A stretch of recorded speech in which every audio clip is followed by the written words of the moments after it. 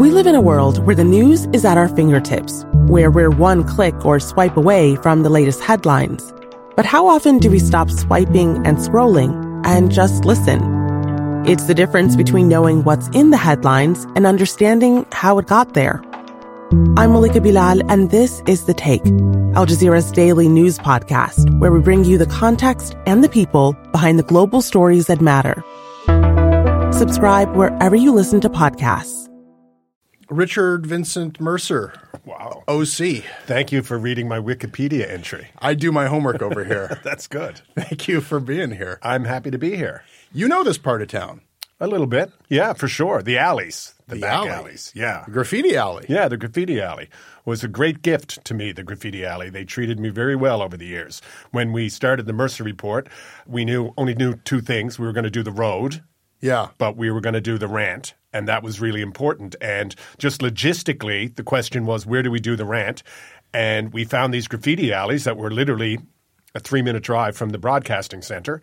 As beautiful as the alleys are, it was challenging for a couple of just logistical reasons. There's a lot of entrances to actual functioning businesses, of course. Yeah. So the trucks are backing up, beep, beep, beep, beep, which would ruin a take. And as you know, there's nothing worse than the beep, beep, beep. There was that. There's a sex trade going on there. Yeah. There's rats. Over time, it became a gallery. Really, worse than the sex trade or the rats or the beeping of the trucks were the art students with the cameras, because Right. you couldn't really – like, they didn't really belong there. Yeah. You know, everyone Right. else did.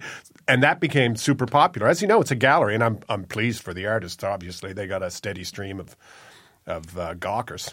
It's like a cross-section of Toronto there. It's definitely – Yeah.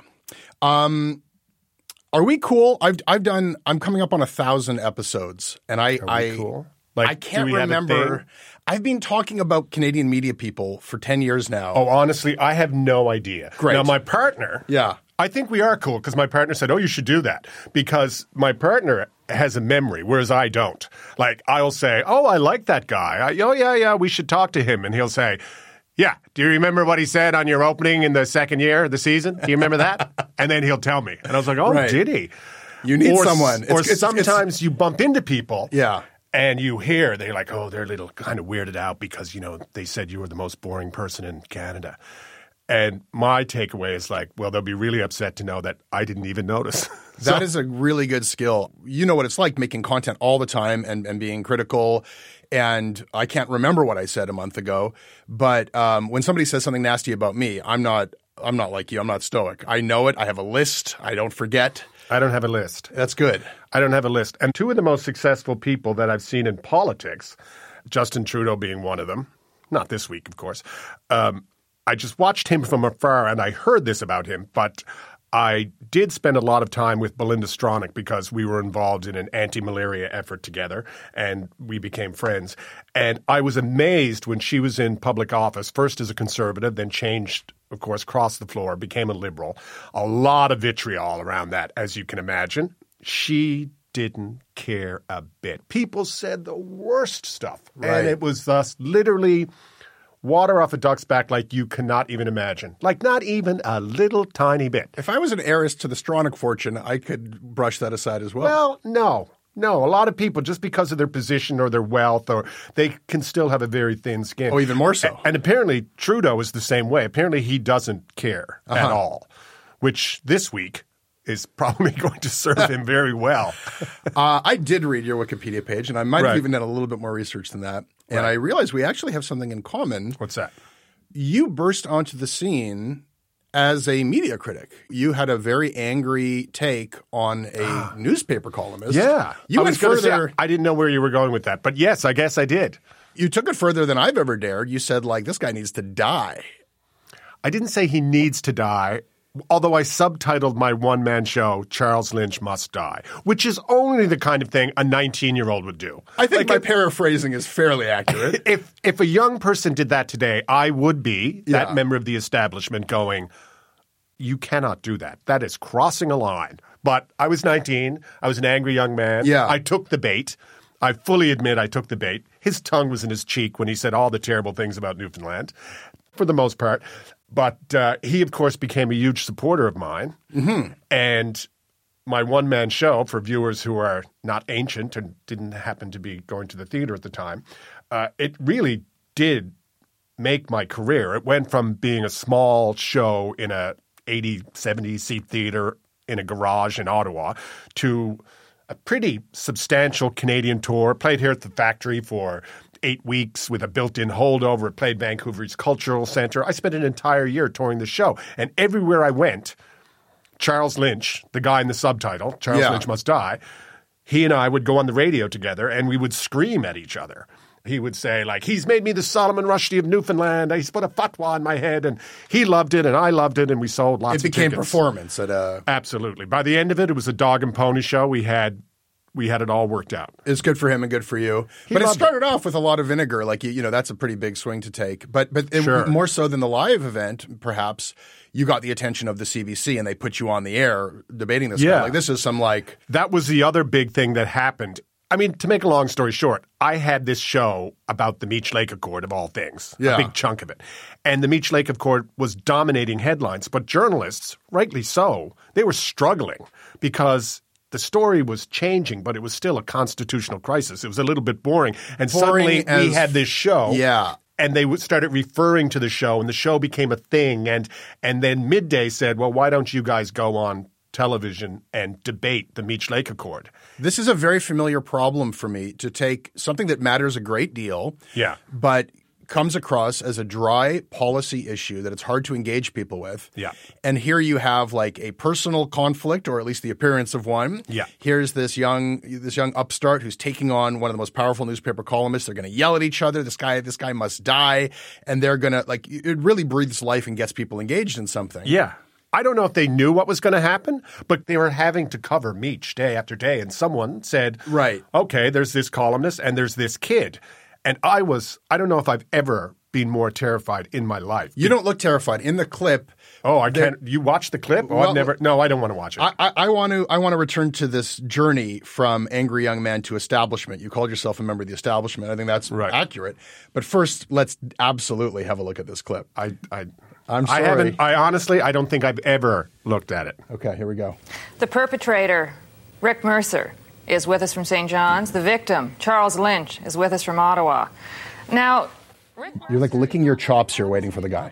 Not. Look I at am this. not. Go into a little detail. What was it about it that just drove you out of your mind? No, I missed it. I assure you I am not licking my chops. I'm terrified. Rick Mercer is with us from St. John's. The victim. Look at that. There is It does look like I'm licking my chops. demonstrable licking of the – yeah. You can't imagine how terrified I am. This is a man who's the former head of the Southern News Service. He wrote funny columns near the end of his life, but a giant intellect and certainly had a grip on policy. And I was a kid who was pissed off. I didn't feel like I could get in there and debate him on the intricacies of Meech. I was terrified. You look like you've been waiting your whole life for that moment and you're having a grand time. Well, that's great. And that's interesting because, again, I've never looked at it. We all have a titch of the imposter syndrome.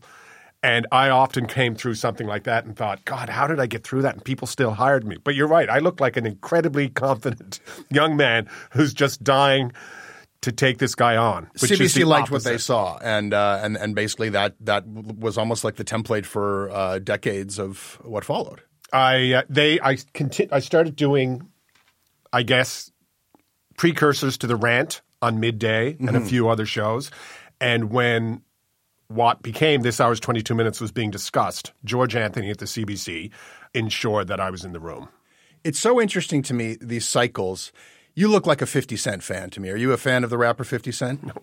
No.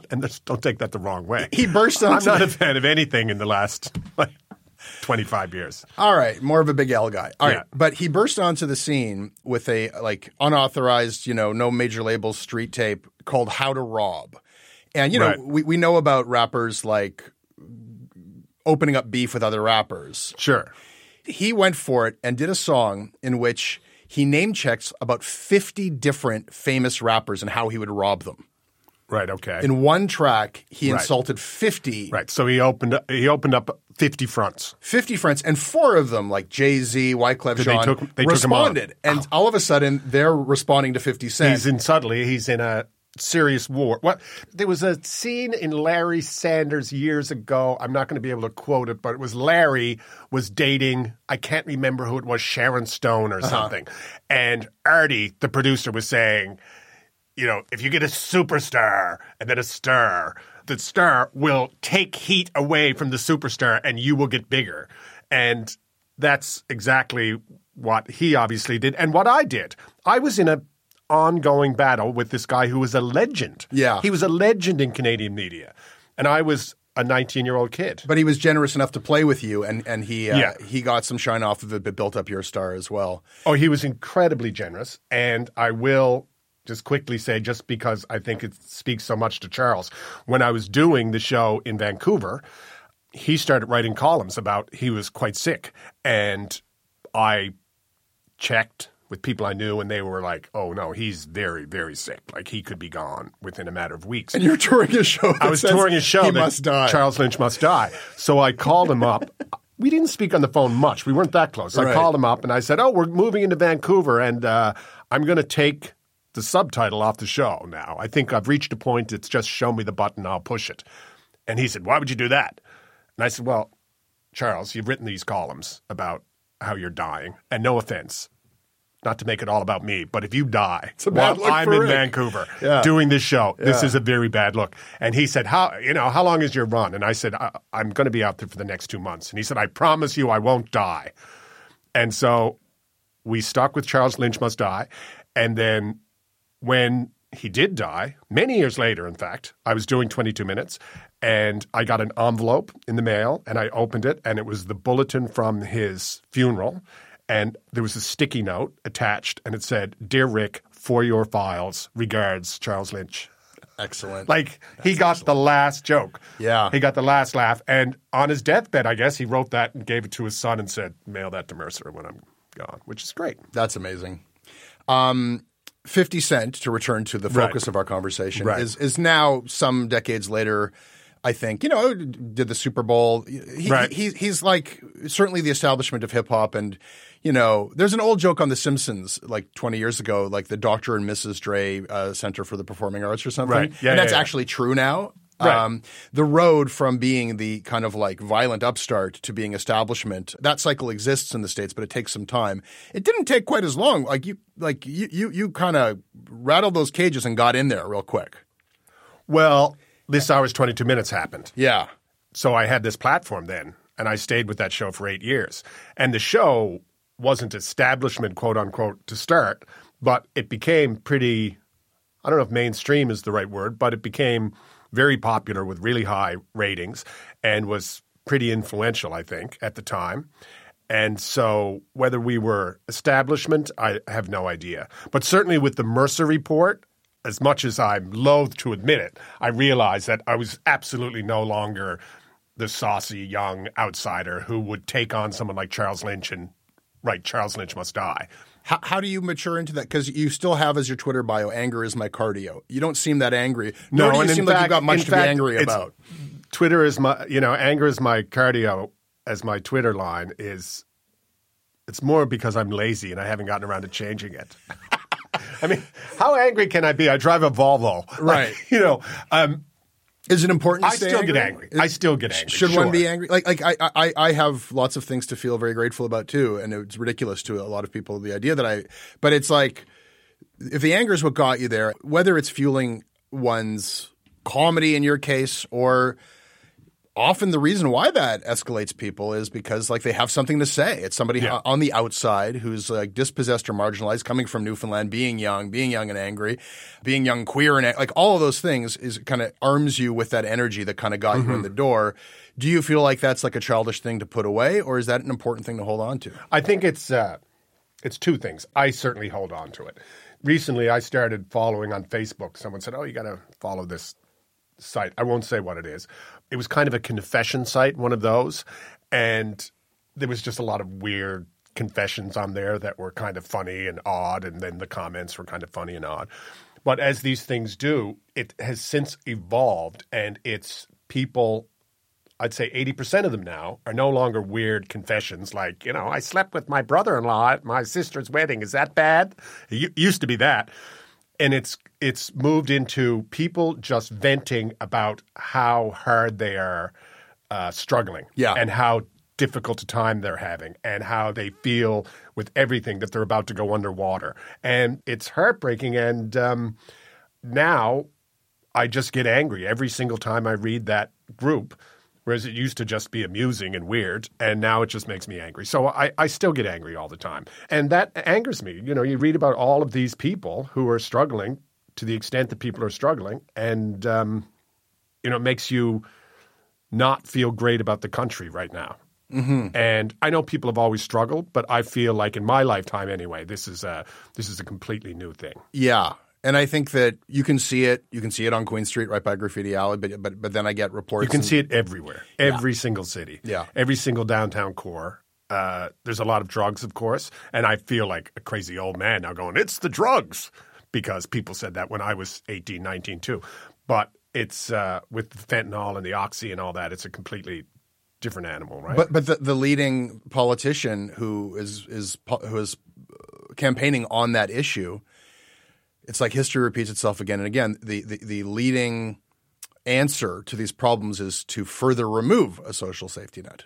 And that seems to be resonating. And I'm not an expert on this, but I can totally understand why a leading politician would start saying things like Canada's broken and pointing at tent cities and saying, we're just going to clean it up, because what a simple solution that would be. And I think everyone looks at these tent cities and these situations and they feel terrible and they just don't know what the solution is. They just know it's getting worse. Now, I don't prescribe to, well, just clean it up, because I know that that's just not the case. That's just not going to happen. These are people you're talking about. But I can totally understand why he's doing it.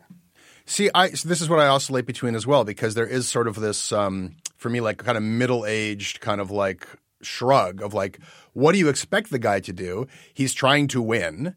And, this is what has people concerned, and it's hanging right there as low-hanging fruit. You point to it and you say, look, we've got a prime minister here for many years, and this is what the country looks like.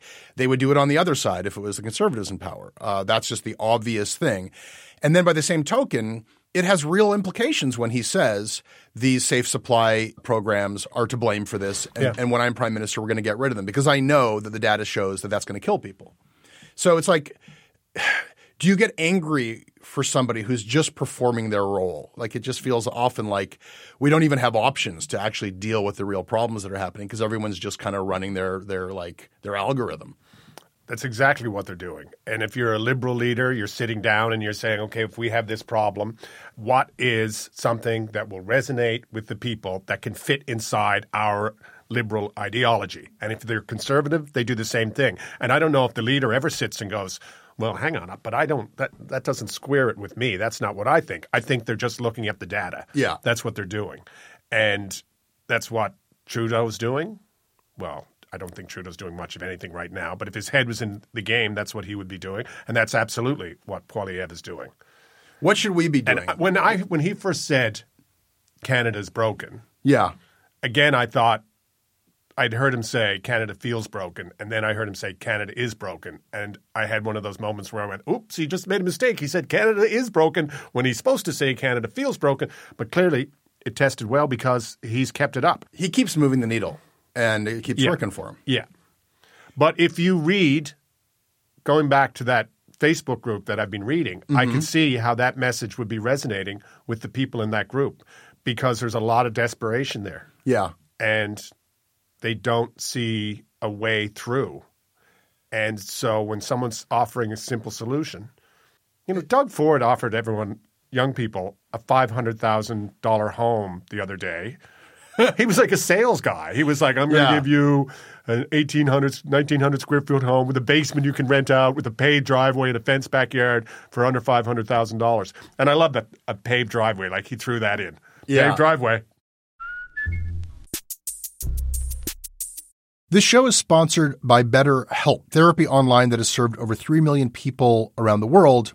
And BetterHelp is available here in Canada. A lot of people have various blocks or reasons why they don't just reach out for that help. And one thing you'll hear people say is they just don't have the time. I would like to mount a different argument here, which is that if you are talking to a mental health professional, if you're chatting with somebody about your life and about your priorities, you can clear away a lot of the clutter. You can actually find yourself with more time because you have a better sense of what's important to you. Like it's an investment that can pay off even in that practical way of organizing your life a bit better. These are some of the advantages in the long run of having something like BetterHelp in your life. As the largest online therapy provider in the world, BetterHelp can provide access to mental health professionals with a wide variety of expertise in mental health. And because you listen to the show, you get 10% off of your first month at betterhelp.com/CanadaLand. Once again, it's betterhelp.com/CanadaLand.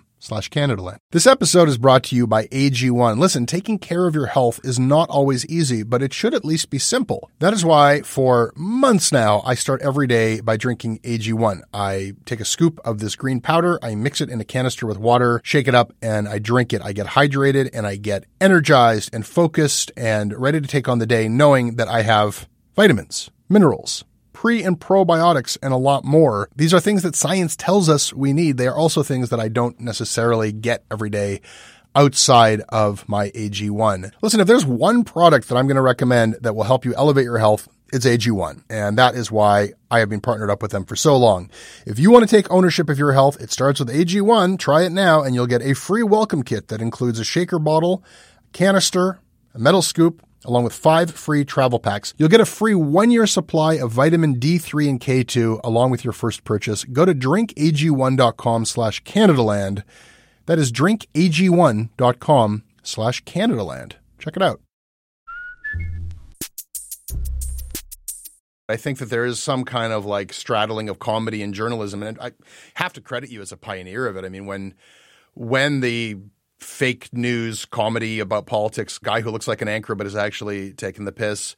When you did that, it was before that became a like mainstream genre everywhere. It wasn't. You know, obviously Saturday Night Live always had Weekend Update, but Weekend Update never ever tried to look like the news because they couldn't. They only had a little desk and a little bit of room.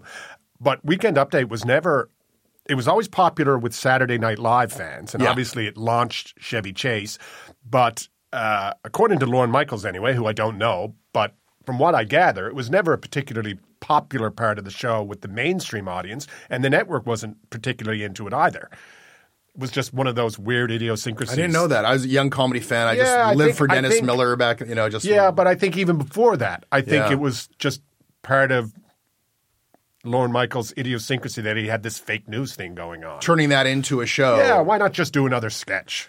But your project of like making that the show was a first, I guess. Yeah, they were the only people who were doing it. And when we were creating the show, I was really inspired by a pilot that I'd seen. Someone gave me a VHS one time of like 9 pilots that were never picked up that should have been. And it was one of those VHSs like you could barely see the show. And there was a show called, I believe it was called This Just In? And I believe Peter Callahan was in the pilot. But it was set in a newsroom. And I think it was a knockoff of a remake of a British show, maybe. But anyway, to me, it was a revelation because it was this kind of basic sitcom. But then the news anchor sat down and then interviewed Ross Perot. And they were using satellite footage of Ross Perot and actually doing an interview. And when I saw that, my mind, it melted. I just didn't know you could do that. And when we sat in the room creating 22 Minutes, there was this guy, Jeff Dion, who came to work with us, and he was the CBC News producer. He ran the Supper Hour News in Halifax.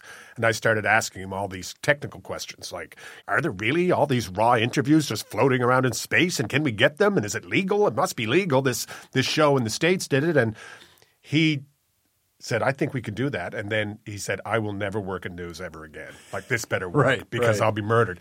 And that was a big part of the impetus to create the news desk. As this thing that I think you did first took off and became this really important thing in the States, and from Jon Stewart to Trevor Noah and then Samantha Bee and Hassan, like it just goes on and on, Michelle Wolf, like there are many of these shows. It took on a very different form. and a different time slot and a different tone than your work in Canada. It was a late night thing in the States, but it was a primetime family thing in Canada. Yep. It was more of a niche cable thing in the States. It was CBC, everyone's network here in Canada. Yep. And they really tried to like keep that edge really sharp. They were going for blood in the States. And in Canada, eventually we have you palling around with politicians. Sure. Yeah. And they're in on the joke, and they don't really come out of it humiliated. They never did. They never did. In my stuff, they never did. When I talked behind their back, they were often humiliated, and I think that we did some very fine work that way.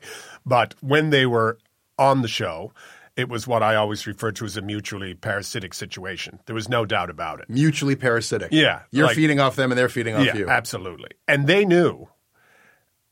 The very first time we had a politician on, it was just a fluke. I was shooting at a Preston Manning rally. This was when Preston Manning first became, he was leader of the Reform Party. I think it was his first time in Nova Scotia, first time he ever went to Eastern Canada. He was a very different person than the person he became. He had the thick glasses. He had this nasally voice. He was very, very droll. Not a lot of people paying attention to him in the East. Mm-hmm. A lot of rumors about him. Anyway, he was doing this rally, and we had never even thought of talking to a politician. And I just went up to him at the end because no one was really talking to him. And I said, can I just say to you, when are you going to do an interview with This Hour's 22 Minutes? And you're going to look at me and say, I will never appear on This Hour's 22 Minutes, and just storm off. And he said, okay. And we did that. And we just put it at the end. And the reaction in the audience was huge. And I heard later that the reaction in the Reform Party was huge because they were like, my son saw Preston on the show, and apparently it's a cool show. They reached a different demographic. Yeah, and so everything changed then. It just changed. And even with Marg Delahunty, Mary Walsh, she would attack them, and she would be vicious. My feeling was she could always say stuff that I wouldn't have been able to say anyway. She had this brilliant character who could do it. But they even came out of that good because they just stood there and took it. It was more about what she said as opposed to what she said was she would eviscerate them, but then people would have great sympathy for them because this poor man is standing there while this woman is yelling at him. Yeah. And it wasn't like they would both come out on top. Again, they would both come out on top. It wasn't like a Borat or LEG thing where he was like setting them up to make fools of themselves. No. Contrast that with talking to Americans. Right. Those people didn't know what they were getting into. No. And they would look like dipshits. Do you think America should be bombing Bouchard? Yes. Congratulations, Canada, for getting a McDonald's. Congratulations, Canada. 800 miles of paved road. How about ground troops lining up and entering Gilles Duceppe? How do you feel about that? Got to do what you got to do. If we're going to get in it, might as well get in all the way. And how long do you think Gilles Duceppe could withstand the pounding? Not much longer. I always felt, this was before YouTube, that's how old I am. I always thought these people will never see it. I don't know if I would have done it if I knew that they would possibly see it. And the first time I did Talking to Americans, again, it was a fluke, and we put it on television, and the reaction was so huge. And my father called me, and he said, I saw that Talking to Americans. And my father never commented on anything I ever did. Like, it was unheard of. And he said, I saw that Talking to Americans. And I said, oh, yeah, it's crazy. The reaction is crazy. He said, oh, yeah, Jerry Travers called and asked if you're going to do it again. And the neighbors came over and they said they liked it and they're wondering if you're going to do it again. It was the most popular comedy special CBC ever aired. But then Dad said, promise me you'll never, ever do that again. That's terrible. And then I said, okay. And then I didn't stop doing it for like 3 years. But you felt bad about it. He thought it was the worst thing. He was so deeply disappointed in me. I mean, I went back and forth because I found it funny. And then I was like, why would they know these things? No, why would they? I don't know who the mayor of Louisville, Kentucky. Like, it's much relevant. It's not even that. It's like, of course we know who the president of the United States is. We live right next door to them. They're the biggest English market in the world. They matter. We don't. Yeah, like why would they know? Why would they know anything?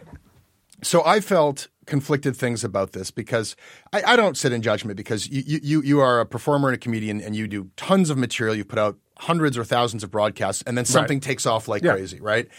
I think it's more of a reflection of Canada. And I think you've said this. You said that the fact that this was so popular that supposedly nice Canadians, we took such unmitigated glee in these Americans think that we have an igloo, a national igloo. Yeah, and they think you said this really revealed something small about us.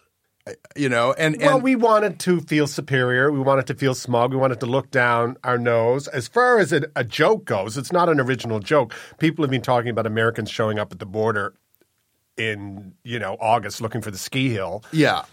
Forever, since the border's been there. They look ignorant. Yeah. But I always felt, or at least I told myself it was in good fun. These were early days, too. People didn't know that people were pranking. It was before YouTube, like I say. Yeah. Now people would avoid anyone with a camera. But I would say, excuse me, and the Americans would go, no, because they assumed I was the supper hour show. No. And then I'd say, I have a question from Canada. And they would go, oh, okay. Right. Like they were all being polite. To add they were actually injury, being nice to you. They were being nice. I think it says something about Canadians because there's a mean-spiritedness to like why that resonated. And then there's a lack of mean-spiritedness in the kind of political humor that resonated and made your other work such a big hit. Like when you are in jammies at 24 Sussex with Stephen Harper. Yeah. And it was interesting to rewatch that clip because you are saying things to him that were highly critical things. You're asking questions that a journalist should ask. Why don't you let the cabinet ministers speak?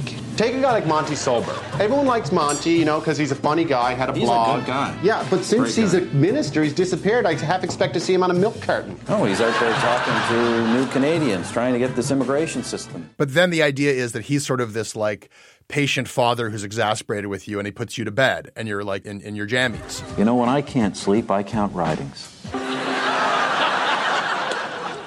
He's not the fool in that scenario. You're playing the fool in that scenario. Yeah. That's a very big difference from how they set it up in American satire. I think it says more about us, Well, I've been thinking about this because I have a book coming out, in November. So it's about my years on the road with the Mercer Report, and I talk about all those shoots with various prime ministers. And the Harper one is a big one because a big part of my audience was just outraged. They could not believe I put Stephen Harper on television. But these are the same people who they didn't have any problem with Chrétien being on television or any NDP leader being on television. But the fact that I would put Harper there just infuriated them. We didn't expect it. We had a standing offer for him to come on the show, and they wouldn't ever do it. And we would throw some ideas. And I guess the idea appealed to him that the conceit was I would be trying to do an actual interview, and he would start killing me with kindness. Like, he would say, like, where are you staying tonight? Yeah. And I'd say, I'm at a hotel. You can't stay at a hotel. Stay with us. Are you hungry? I'll make you a sandwich. Mm-hmm. And the joke was pretty obvious. He despised the media, and he disliked people like me. So he got it. And the button was a really good button. The button, like being the last thing you see, was he shakes hands with his daughter, he shakes hands with his son, and then gives me a big hug, which was very self-deprecating because it was taking the piss out of his very first day or two on the job as prime minister. He said goodbye to his children and shook their hands, and it became a huge story. He was characterized as this robot man. Cold, very aloof guy. Yeah. You've talked about how politicians would strategically appear on your show. That Chrétien appeared with you in order to deflect headlines from Paul Martin. That was the most obvious. Yeah, like mutually parasitic. Yeah. They would use you. I didn't see that one coming. I always thought politicians would come on the show because they would look good.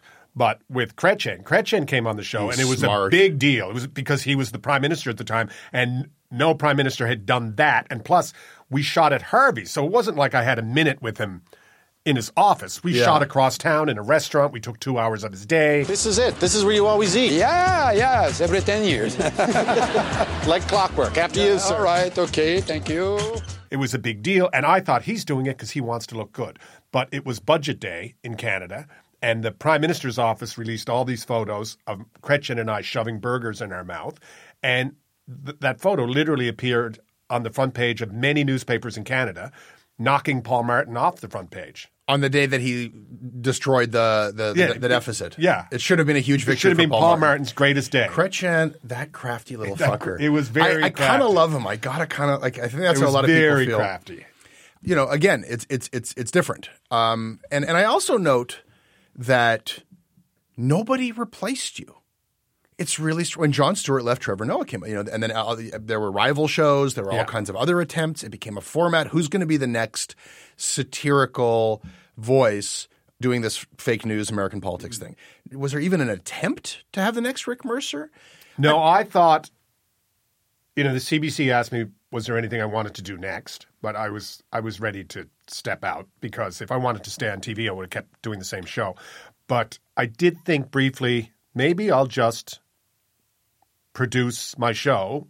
Gerald and I would produce the show like we always produce the show. We just replace me. Yeah. And bring that to the CBC. But that was short-lived because that just seemed like... And they didn't do it on their own, and nor did any other network go for it. And I'm assuming people walk through the door of the CBC saying, give me that time slot. Please, God, give me that time slot. It's not done. Like, there's like political satire now. How many years are we into Trudeau now? Is it 8 years, 7 or 8 years now? He's a very mockable prime minister. Yeah. I cannot think of a decent Justin Trudeau impersonation. So why can't Johnny satirize? Why can't Johnny dissent? What's wrong with Canadians that we seem to be not interested? What's going on? Oh, no. When I was on tour the last time, or my second last tour, I guess, I was talking about all the Trudeau blackface photos that had surfaced. And when they reached number 3, you would think number 3 is that's going to take you up 3 photos blackface. And then I said the greatest minds in the Liberal Party came together. How are we going to deal with this? And they came out. They said, he's not racist. He's just dumb. And then people were like, oh, okay. Oh, thank God. He's just dumb. And I remember performing that. And I really felt like, what? Like you haven't heard jokes about the prime minister before? They're just 3 blackfaces. I mean. And he won't put a number on how many more there might be out there. No. He can't recall. And my favorite thing about Justin Trudeau, too, is every time he gets caught doing something, and all politicians get caught doing something, but it's always a time for us to reflect on our own selves. Yeah. Yes, there's a 3rd photo of me in blackface. And Jesse, this is a time where you can reflect on your inherent bias towards various races. Don't we all aren't we all a little bit like, well, this is not about. I don't know that this is, yeah. But he's very good at that. It's quite something. So the media environment today versus the media environment 10 years ago when I started taking shots. Yeah. And I remember before that walking into the CBC atrium and towering over me were the faces of Peter Mansbridge and George Stroumboulopoulos, right, and Jean Ghomeshi and Rick Mercer and Don Cherry, Enright and Kiriloff. They give them smaller pictures somewhere else. Radio, Yeah, it's radio. Radio pictures, all gone from the scene. And similarly to that there is no real heir apparent to your role as the kind of like signature political comedy guy, no one's really taken their places. It feels really fractured, and it's almost like hard to even know what or who to get angry at. If you were a young, angry 19-year-old looking for that like well-known figure to take that big shot at, it's a very different environment right now, and it feels like we don't have, however flawed that pantheon of personalities might have been or whatever I might have had to say about them 10 years ago. It's really strange right now. It's almost like there is no center. It's very hard to punch through. I actually did a 50 Cent with my second one-person show. I kind of took the lesson of taking on with Charles Lynch. And in my second one-person show, it took place in a post-apocalyptic world in Newfoundland where the Pickering power plant melted and all of these Canadians had to come to Newfoundland. And I played this High Lord executioner. There was this guy who was executing people we didn't want to let in.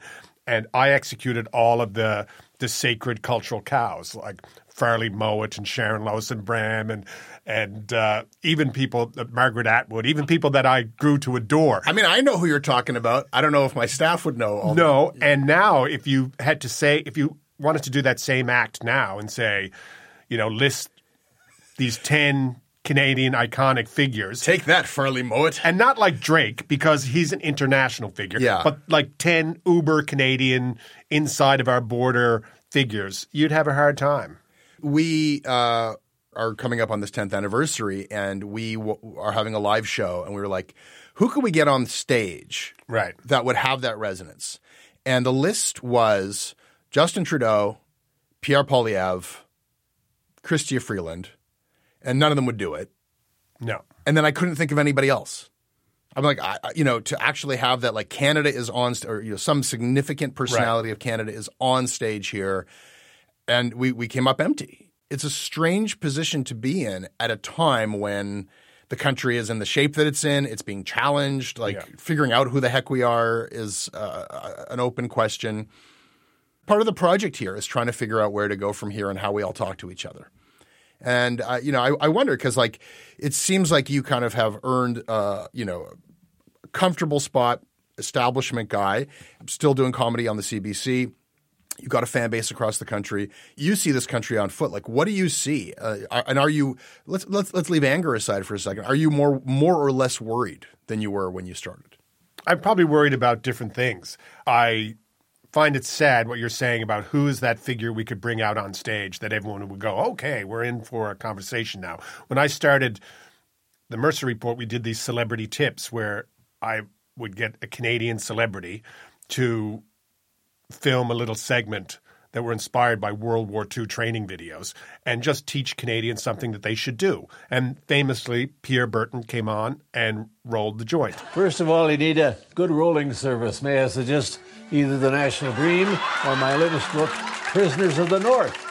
And I had Margaret Atwood teach Canadians how to stop a hockey puck. I don't like to hot dog, but if the puck carrier's really putting lumber on it, then Mama can get nasty. And Ty Domi, how to set a Thanksgiving table. Start with the basics. First, place settings. Dump and chase. Utensils are placed outside in. And it went on. And every time they would come up, this celebrity tip featuring, and then you would see them, the audience would react because they knew who they were. We had a common language. We knew who those people were. And you're right. I eventually stopped doing the celebrity tips because I ran out. But now I don't know who you would get at all. Yeah. It's tough. In part, I think that's the fault of the public broadcaster. That's the fault of the media in Canada. They don't like to promote their own. Even back in the day when Peter Zosky left radio, again, I don't know if your listeners know who Peter Zosky is, but when Zosky left radio, there was a movement at CBC. Well, whoever replaces them, it's going to be called This Morning. We don't want people walking around going, it's the Zosky Show. And there was a period in time where they didn't want anyone's name in the title. Yeah. And this is a thing in Canada, which doesn't happen anywhere else in the world. This gets me angry because, of course, we always put my name in the title. And we fought for that. And that wasn't because of ego. Honest to God, it was not because of ego. It was because we knew if we were going to build a brand, that would keep the show going, and we needed to have my name as part of the title. We needed to be Zosky. It's showbiz. Well, I might be partially to blame because there was a turn when Stursberg took over at the CBC, and he was very into building a star system. Sure, yeah. And all that big head furniture of those big personalities was Stursberg like, no, we are going to build these guys. And there was even a sense like, billboards all across the country. Like some of these people, the ratings weren't very good, but the face was there. Like this guy's going to be famous whether you like it or not. Yeah. We'll tell you who the stars were. Well, that was CBC in the 50s. And then I think there was a lot written about host culture after the Ghomeshi scandal. Yeah. And when all of those personalities aged out or outstayed their welcome, and Don Cherry and then Mansbridge, what do they do at the National? Who's going to get the big chair? 4 people get it, ensuring that nobody actually gets famous. Yeah. And now – talk about inertia. Yeah. Make a decision. It's very Canadian. But there's 4 people on the list. Even when they decide to okay, Janelle Massa, it doesn't seem like it's the prize that it once was. And those people are like, I can take it or leave it. They're kind of like, I did that for a little while. Now I'm going to go do something else. It's not just the CBC. Shaw famously does not put actors' names on their posters. And I would sometimes, they'd have half-page ads in the Globe and Mail. And one of the great Canadian stage actors in the lead role, and I would take a picture of it and tweet it. Can anyone tell me this guy's name? Because it's not on the poster. Right. And then people would just politely tell me what his name is. But the point was always lost. Never mind his name is not above the title. His name is not on the poster. Yeah. And that's absurd to me. That's not the way Broadway works. That's not the way major festivals anywhere else in the world anything in this. Lisa LaFlamme, #1 broadcast, just one of the very few personalities that everybody in the country knows. Well, we got a real problem here. Got to get rid of her. Yeah. I mean, that does seem like a specifically Canadian pathology. It does indeed. Mm-hmm. It's a weird one. Rick, this has been really fun. Thank you. Thanks for having me.